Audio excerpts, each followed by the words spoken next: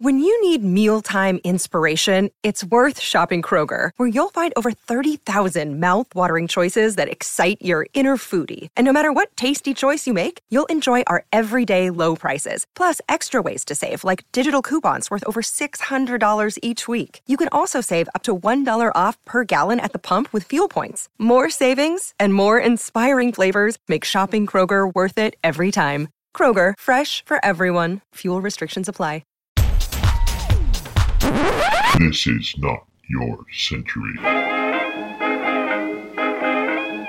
This is Not Your Century, where we celebrate the news and the news media of centuries gone by. I'm King Kaufman. You've got to be pretty bold to stand up to the Pope. Well, Teddy Roosevelt was pretty bold. April 4th, 1910.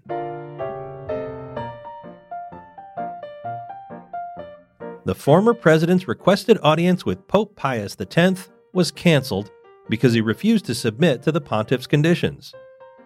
Roosevelt had been out of office for a year, and he was on a tour of North Africa and Europe.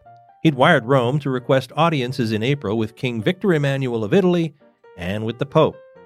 The visit with the king was quickly arranged, but a negotiation began between the former president and the Vatican, telegrams going back and forth over several days.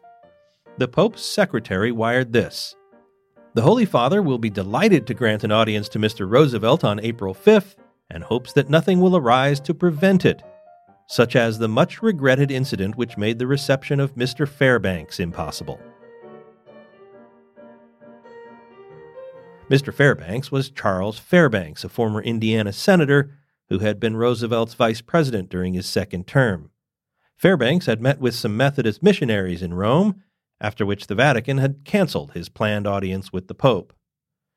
Roosevelt was a religious man. He was a lifelong member of the Dutch Reformed Church.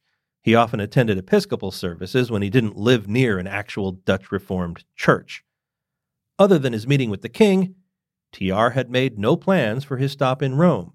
He had no meetings scheduled with Methodist missionaries or anyone else. But Teddy Roosevelt was the former president of the United States. He wasn't going to submit to any conditions before being granted a meeting, not by the Pope, not by anyone. He politely made this clear in his next wire. "It would be a real pleasure to me to be presented to the Holy Father, for whom I entertain high respect, both personally and as the head of a great church. I fully recognize his entire right to receive or not receive whomever he chooses for any reason that seems good to him. And if he does not receive me, I shall not for a moment question the propriety of his action. On the other hand, I, in my turn, decline to make any stipulations or submit to any conditions which in any way would limit my freedom of conduct. I trust on April 5th he will find it convenient to receive me." Pius X did not find it convenient, and the meeting never happened. Roosevelt was anxious for the incident not to become, an international incident. He didn't want Catholics back home to take offense. In a statement, he said he was sure that the great majority of his fellow citizens, Catholics as well as Protestants, he didn't name any other religions, would agree that he acted in the only way possible for an American to act. "I most earnestly hope that the incident will be treated in a matter-of-course way, as merely personal, and above all, as not warranting the slightest exhibition of rancor or bitterness." Roosevelt continued his tour, returning to the U.S. in the summer of 1910. Shortly after that return, he began battling his successor, President William Howard Taft, who he had once seen as a younger version of himself.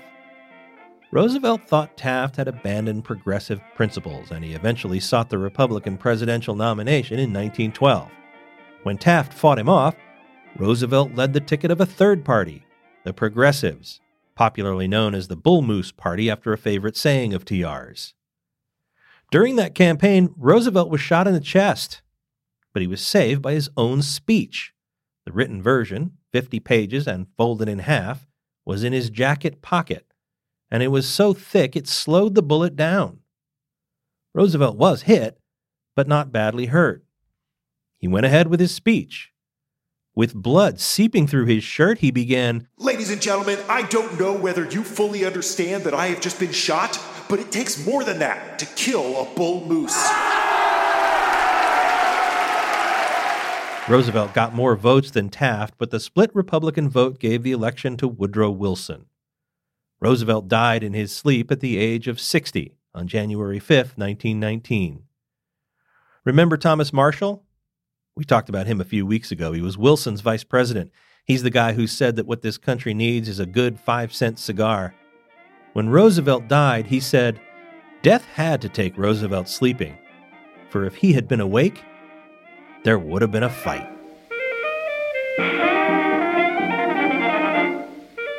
If you're wondering how I got that clear sound of Teddy Roosevelt from 1910 and 1912, well, that wasn't really TR. It was Jason Pfeiffer. He's the host of a history podcast that I think you'll like. It's called Pessimist's Archive. It's a look back at different innovations, and even though we now think of these things as commonplace, when they first came along, people were freaking out about them. The telegraph, the chain store, Walkmans, coffee, dancing. Someone out there, sometimes a lot of people, were thinking that these things were going to be the end of Western civilization or whatever.